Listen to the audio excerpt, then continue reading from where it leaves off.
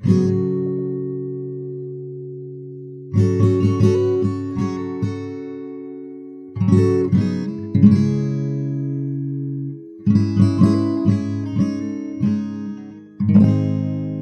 Bernard was a French physiologist, meaning someone who studies the functions and mechanisms of living systems, who lived during the 19th century, from 1813 until 1878.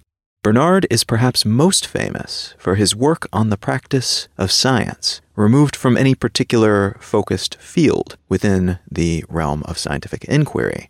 He was one of the first people to speak and write about using so-called blinded experiments as a means of eliminating or limiting bias within those experiments, for instance. He also coined the term interior milieu, which was the original name for the interstitial fluid that exists between our other cells.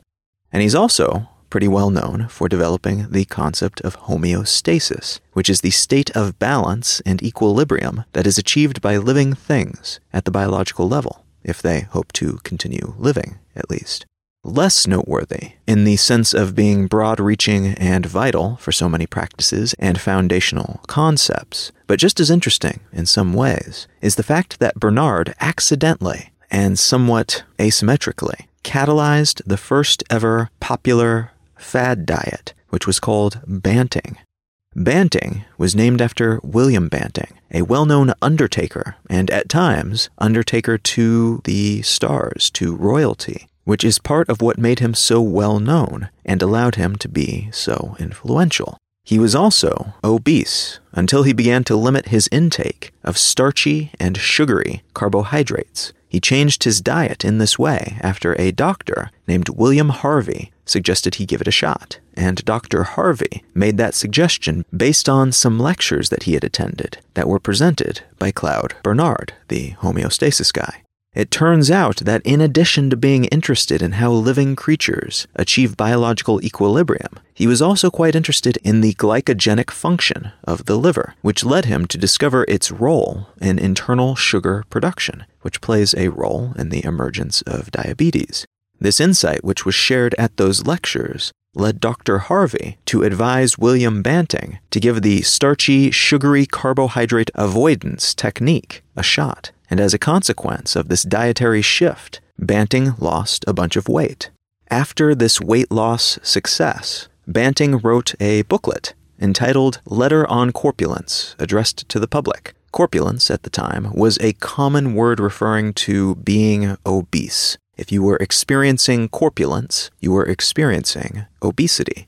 In this booklet, he outlined the approach he took that ended up working for him, and he went through all the other things that he tried that did not work as well, including a variety of different fasts, exercise regimens, and dietary systems, none of which were popular, but all of which had been recommended by somebody who was championing a particular approach to the weight loss issue. This booklet proved to be quite popular, and after self-publishing the first batch, he went on to publish future editions through a major publishing house in London. And this diet, as I mentioned, was the first to really become a thing, to become widespread and popular. And the term banting, as in, are you banting or do you bant, to inquire as to whether or not somebody is on a diet, became so well known across Europe that the Swedish word for being on a diet is banta, named after this guy and his recommendations. Today, of course, there are countless diets out there, all with different approaches, and many of them offer contradictory advice as to which methods and systems are most ideal, for whom, and why. What I want to talk about today is a new diet that's being promoted by an unusual source that has a different metric of success than most other diets when it comes to what we eat, how we eat it, and why.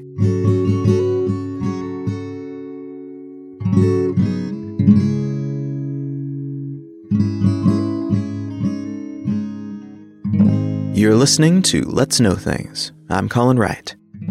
The article I'd like to start with today comes from the BBC, and it's entitled, A Bit of Meat, A Lot of Veg, The Flexitarian Diet to Feed 10 Billion. This piece stood out to me because it covers a new diet that's been put forward by a group of scientists, but rather than the diet in question being an attempt to help us slim down, or get a six-pack, or become ketogenic, or whatever else, This diet is intended to allow the most people possible to live as healthily as possible in a world with 10 billion people in it. The primary purpose of this dietary research was to figure out what needs to be done to ensure that we don't further exacerbate climate change, don't amplify health problems by allowing one area to eat well while others are fed immensely unhealthy or unbalanced diets, and that we're able to do this with existing technologies and systems. No whiz-bang maybe someday innovations required, so it would theoretically be practical to start implementing it today. This diet, importantly, is flexitarian at its base, a term that means somewhat vegetarian or almost vegetarian. I would probably be considered flexitarian by some people, for instance, and I eat a vegetarian diet something like 95% of the time, and nearly 100% of the time when I'm cooking for myself. But I do eat meat on occasion when the situation calls for it, when I'm really craving it for whatever reason, or just because of circumstance or happenstance. The diet described in this article is similar, but it allows for even more meat than I personally consume. And that's interesting and important because it helps to set these guidelines apart from many other proposed solutions to the health resource production and distribution issues that we suffer from today. Meat is massively resource intensive compared to most other sources of nutrition, but it's also an integral part of many people's habits, routines, tastes, rhythms, and traditions. A diet that manages to cut back on excess while still allowing dedicated meat eaters to indulge is not new, but it is unusual in a space that is often dominated by ideas that exist squarely in the opposite extreme. Gray area concepts that are not 100% of one thing or another do not tend to be as popular because they don't make anyone perfectly happy or tribalistically satisfied, but this could prove to be the right approach in this instance, in a space where it would seem that something needs to be done lest we continue to actively worsen some of our most foundational problems, even as they balloon to more massive scales and become intertwined with more facets of our lives. Let's talk a bit more about what this diet entails before putting it into further context. You can actually download the Commission report as a PDF in a variety of languages from eatforum.org, and I will link to that in the show notes, but EAT and Lancet, the former an online platform run by a not-for-profit organization that is focused on science-based food transformation, and the latter a well-regarded medical journal. These two entities spent 2 years putting together the proposal in that report, which itself is a summarized version of a larger report, which is entitled Our Food in the Anthropocene: Healthy Diets from Sustainable Food Systems. The crux of this report is that globally, humanity will need to consume about double the current quantity of fruits, vegetables, nuts, and legumes that we consume today. And at the same time, we will need to eat half as much red meat and sugar as we do today. And all this by 2050. A little over 30 years from the day that I'm recording this, in 2019. From the report, quote, "Food is the single strongest lever to optimize human health and environmental sustainability on Earth. However, food is currently threatening both people and planet. An immense challenge facing humanity is to provide a growing world population with healthy diets from sustainable food systems. While global food production of calories has generally kept pace with population growth, more than 820 million people still lack sufficient food, and many more consume either low-quality diets or too much food. Unhealthy diets now pose a greater risk to morbidity and mortality than unsafe sex, alcohol, drug, and tobacco use combined. Global food production threatens climate stability and ecosystem resilience and constitutes the single largest driver of environmental degradation and transgression of planetary boundaries. Taken together, the outcome is dire. A radical transformation of the global food system is urgently needed. Without action, the world risks failing to meet the United Nations Sustainable Development Goals and the Paris Agreement, and today's children will inherit a planet that has been severely degraded and where much of the population will increasingly suffer from malnutrition and preventable disease." End quote.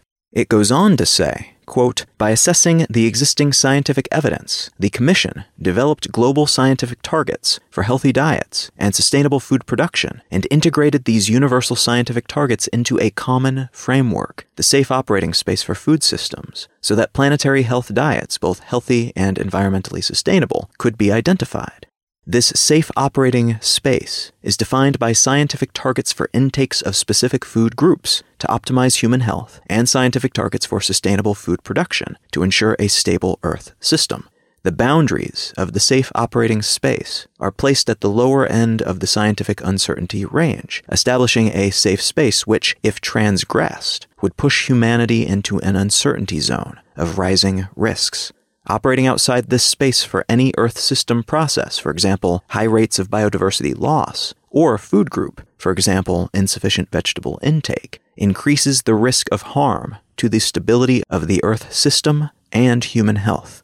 When viewed together as an integrated health and sustainability agenda, the scientific targets that define a safe operating space for food systems allow the evaluation of which diets and food production practices together will enable achievement of the Sustainable Development Goals and the Paris Agreement." End quote.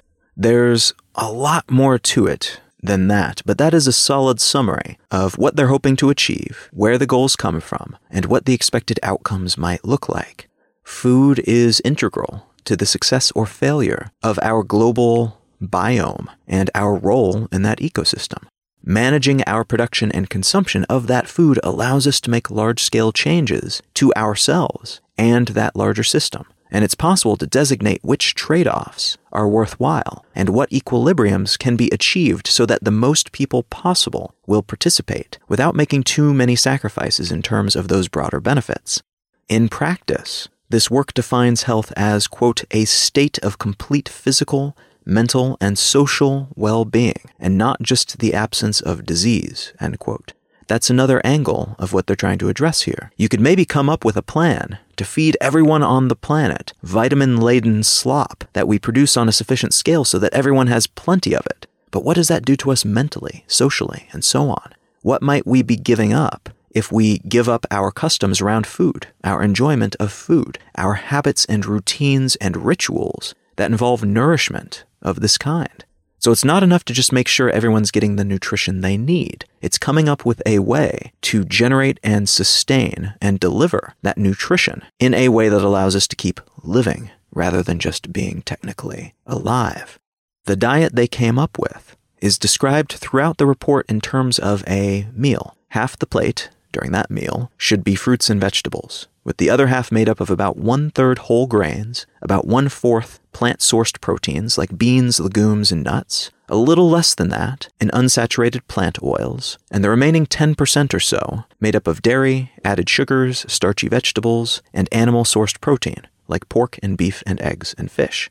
They get into deeper detail about what this adds up to in calories per person, which is somewhere in the neighborhood of 2,500 calories per day, and they give a bunch of options as to what this might look like in practice. And honestly, the dishes presented look fantastic, though I suppose they would, since they're doing their best to make this idea seem appealing. It's difficult to say just how beautiful it would look on plates in most homes, day to day, rather than in idealized photographs. But the photographs, for what it's worth, in this report look really good. But they also, importantly, delve into the numbers, including lives saved as a consequence of an overall healthier diet, the lessening of disease risk worldwide, and the results of positive environmental outcomes, the limiting of climate change-related emissions, the changeover to more diverse and sustainable agricultural practices, the reduced level of biodiversity loss, and the more effective and efficient use of freshwater resources. Alongside the diet itself and the numbers that justify it, they presented 5 main strategies to achieve this transformation, which include 1. Seek international and national commitment to shift toward healthy diets. So get everyone involved rather than keeping it isolated to just a few nations, so we can scale it and better benefit on a global level, not just a local one. 2. Reorient agricultural priorities from producing high quantities of food to producing healthy food. So essentially, let's opt for a less of better approach to food production, which could beneficially bleed over into many facets of ecology and the economy. 3. sustainably intensify food production to increase high-quality output, meaning once you've got that less of better method in place, scale it up without losing sight of what makes it so beneficial. Opt for thoughtful innovation and growth rather than just size for the sake of size. 4. Instigate strong and coordinated governance of land and oceans. The idea is to treat our ecosystem better so that we and everything else in it might flourish. This is a key component of this entire plan. And 5. Cut in half, at the minimum, food losses and waste. So 50% less food waste at least by 2050. That's a big number, but it seems like it could be doable, especially if we're already rethinking our food production, management, and distribution systems as part of this plan. So let's talk for a moment about diets and dieting in general. There is, especially in wealthier nations, for a variety of reasons, what we might call a dieting industrial complex. Consumerist magazine once concisely described this industry thusly, quote, "There's only so many ways to rephrase the concept of eat less crap and get some exercise. That doesn't mean that media outlets and the diet and fitness industry are ever going to stop trying, even if that means bombarding the public with contradictory advice," end quote. I've spoken about this adjacently a few times on this podcast in the past, but the key takeaways here, in my mind, is that we know a few fundamentals about optimal health and diet, and those fundamentals make their way into some, but not all, trendy pop diets. But these trend diets themselves, although often predicated on something very much like science, are often not as rigorous and defensible as they tend to portray. The idea isn't to do good science and save the world in most cases, even if they say it is. It's to build a brand that can then be used to sell us tons of artificially expensive salad dressing and avocado oil and coconut whatever. The industry here, though, is a powerful force. And leaving aside specific diets and what they promote, scientific or non-scientific, the marketing machine behind these things is itself a force that has to be considered anytime some new set of data points and recommendations come along. Consider, for instance, that this proposal that has been outlined is more nuanced than most diets that are sold to the public. We're not talking about reducing flab or getting fit. We're not talking about selling change in a box. We're talking about being healthy, according to multiple meanings of the word, and helping the world achieve that same level of health. Not just Trader Joe's shopping yoga pants wearing first world consumers. And we're talking about doing so in such a way that the most people possible will adopt it. And so that as the diet spreads, it will not perpetuate existing negative environmental conditions or propagate new ones.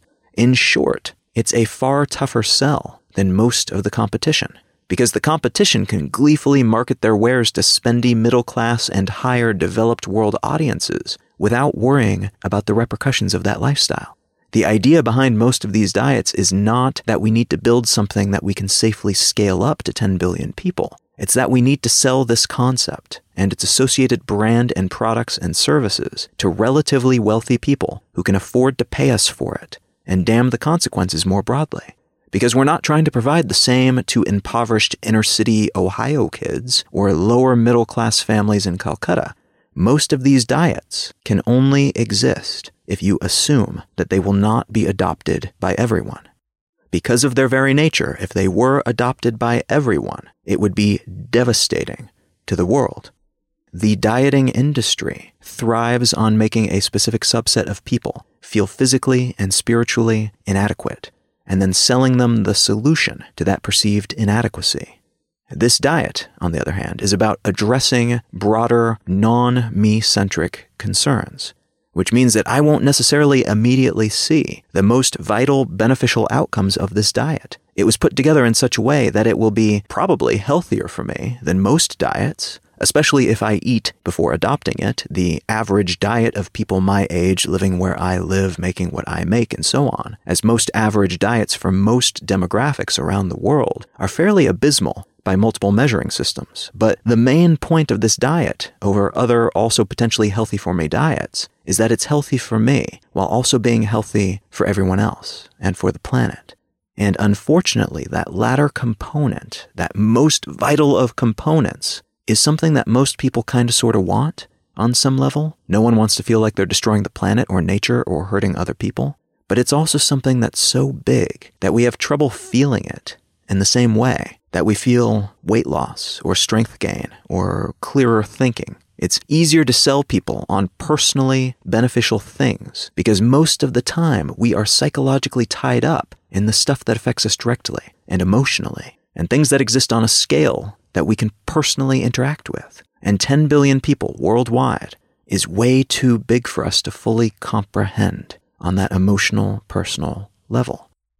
So that's the dietary industry context of this report. It complicates things, as does the fact that this industry is so large. Some of the more legitimate estimates that I've seen put it at around $169 billion worldwide in 2016. And those same estimates think that it will grow to around $279 billion by the end of 2023. The people and governments that are more swayed by these entities are almost always among the most internationally influential. They are wealthier people in countries with an outsized impact on worldwide trends and economics. This means that even with the best of intentions and tons of factual information backing it, a diet of this kind could face a lot of opposition, even before it slams up against the black hole-like barrier of inattention and can't-be-botheredness of the average person's practical attention span and levels of distraction. Even good people with good intentions and morals, whose ideologies line up squarely with this diet's ambitions, may either miss it in the deluge of other things that they have to worry about and consume, or ignore it as being too big a change from how they conveniently operate today. Let's talk about the ecological context of this report, which is a fundamental component of why it was put together in the first place. That context isn't great. I did an episode not long ago about the IPCC 2018 climate report, and the findings and predictions are pretty grim. It's not looking good on the climate front, or in terms of the levels of pollution that exist pretty much everywhere, which in turn are causing countless health issues and devastating countless ecologies that we rely upon to varying degrees for our survival and flourishing. But as I mentioned a moment ago, we just are not great at grasping these sorts of problems, and our brains tend to force us to look right past the Godzilla-sized monster standing in front of us, dominating the horizon, and instead focuses our attention on the smaller human-scale, individual-scale problems that we face day to day. Even though that monster could very well someday stomp its way into our space, destroying all the things that we individually focus on, all the things we care about, it's easier psychologically to ignore those big problems until that very last minute, or until after the individual scale devastation has already been wrought, everything's been destroyed, and then we start paying attention. It's possible to get people to care about big, seemingly distant and not affecting us yet stuff. We've done it before. The Clean Air Act of 1963 was a pretty solid success story in terms of regulating and legislating an issue that most people didn't care about on a personal level quite yet. But these sorts of successes are unfortunately the exception rather than the rule at this point. And part of the problem seems to be psychology, part is the way that we communicate and consume news and other types of information, I think. And part of the problem is that there are so many incentives in place that encourage people and people-made entities, like corporations, to plow through anything that stands in their way, even if doing so will eventually lead to their own destruction, as is the case with, for instance, certain industries that are destroying entire ecosystems and the planet in pursuit of wealth, seemingly unperturbed by the fact that someday they will run out of raw materials to consume, or they will so utterly pollute the planet on which they and their board of directors exist that the wealth they have accumulated will not be able to save them from the consequences of their own actions. A lot of these people and entities, I think, expect pushback, or rather they go until they encounter that pushback, and balanced systems of governance and law tend to establish barriers that will give them that pushback at equitable distances. It's just that we've also got levers in place that can allow these entities to bypass those pushback mechanisms, and we are prone to neglecting the invention of new barriers for ideological and practical reasons, which can result in this sort of dangerous and damaging excess. What's more, At times, it is some of the most arguably valuable aspects of our societies, like the freedom to pursue happiness, whatever happiness might mean to you as an individual. It's these things that keep us from moving in what might be civilizationally positive directions. Actions taken by the individual can stand in the way of the individual perhaps being happier and healthier down the line, because in the near term, it can seem like any personal sacrifice, no matter how small, might be something that we are simply being forced to give up, with no guarantee of interest paid on that sacrifice. It can seem like a fee rather than an investment, and as such, many people will do whatever they can to avoid paying that perceived fee, to avoid giving up even a penny for what we might consider to be the benefit of others rather than the benefit of us. Even though, in most cases, benefiting others by benefiting society or our ecosystem will also benefit us, because we are a part of that same interconnected web of entities. I wonder how we might reframe these sorts of issues to make them more palatable to people, to make it more likely that more of us, wherever we come from, whatever our specific values and behaviors, might be willing to try things, to sacrifice in small or even large ways for potential large-scale outcomes that would help others, billions of others, and not just ourselves. We would be part of that group, of course. We are part of the human species, but how do we sell these types of ideas to people so that they do not immediately dismiss them as not being me-centric and therefore not being worthwhile?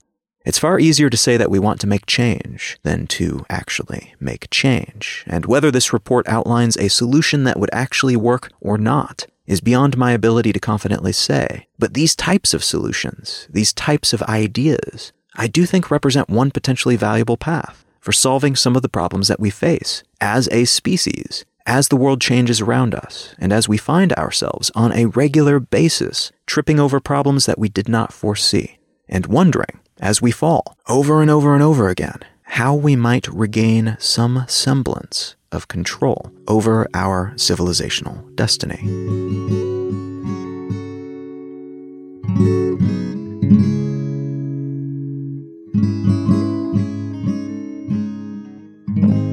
The book that I'd like to recommend today comes from an old favorite author of mine, Kim Stanley Robinson, who is perhaps most famous for having written the Mars trilogy, including Red, Green, and Blue Mars, which takes us from the beginning of the colonization of Mars all the way to a fully terraformed Mars in the not terribly distant future. He has written tons of wonderful books, though, and a lot of them stand out in a way for being techno-optimistic rather than being techno-pessimistic, rather than dystopias. He tends to present things going well despite things not going super well all the time, which is a really nice voice to have in this space, especially in the hard science fiction space, where the technology matters and is realistic. It's good to have people writing the stories of how things might go well. This book, Red Moon, which I suspect is an allusion to the title of Red Mars from that Mars trilogy, is a completely separate book. I think it's just a novel rather than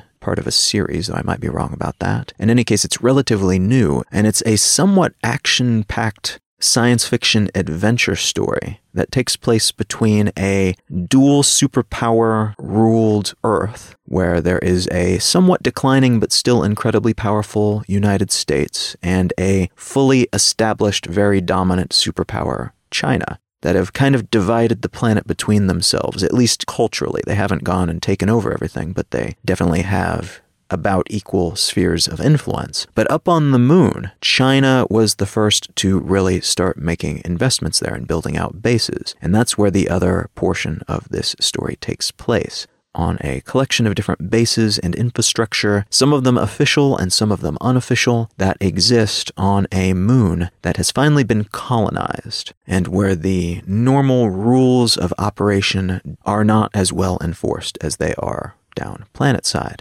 As tends to be the case with Robinson's books, this story is told from the perspectives of, I want to say, 3 or 4 different characters. All of them are quite interesting. The character development is quite good, and the story moves in a direction in which what is happening on the moon between these characters is causing disruption and revolutionary thought down on Earth. And I think I'll leave it there so that I don't give away too much. But if you're looking for a fun and easy read that nonetheless has some very big ideas and interesting political and technological intrigue involved, consider picking up a copy of Red Moon by Kim Stanley Robinson. You can find out more about me and my work at Colin.io. You can find my blog at exilelifestyle.com, and you can find the show notes for this episode and every episode of the podcast at letsknowthings.com. You can learn about the speaking tour that I'm currently on as I record this and see if I'm coming to your neck of the woods and pick up tickets if relevant at becomingtour.com. And you can find out more about that new project that I mentioned a moment ago and ask a question if you care to at somethoughtsoboutliving.com. Feel free to reach out and say hello on social media, on Instagram and Twitter and such. I am at Colin is my name. Thank you so very much for listening. I am Colin Wright, and I will talk to you again next week.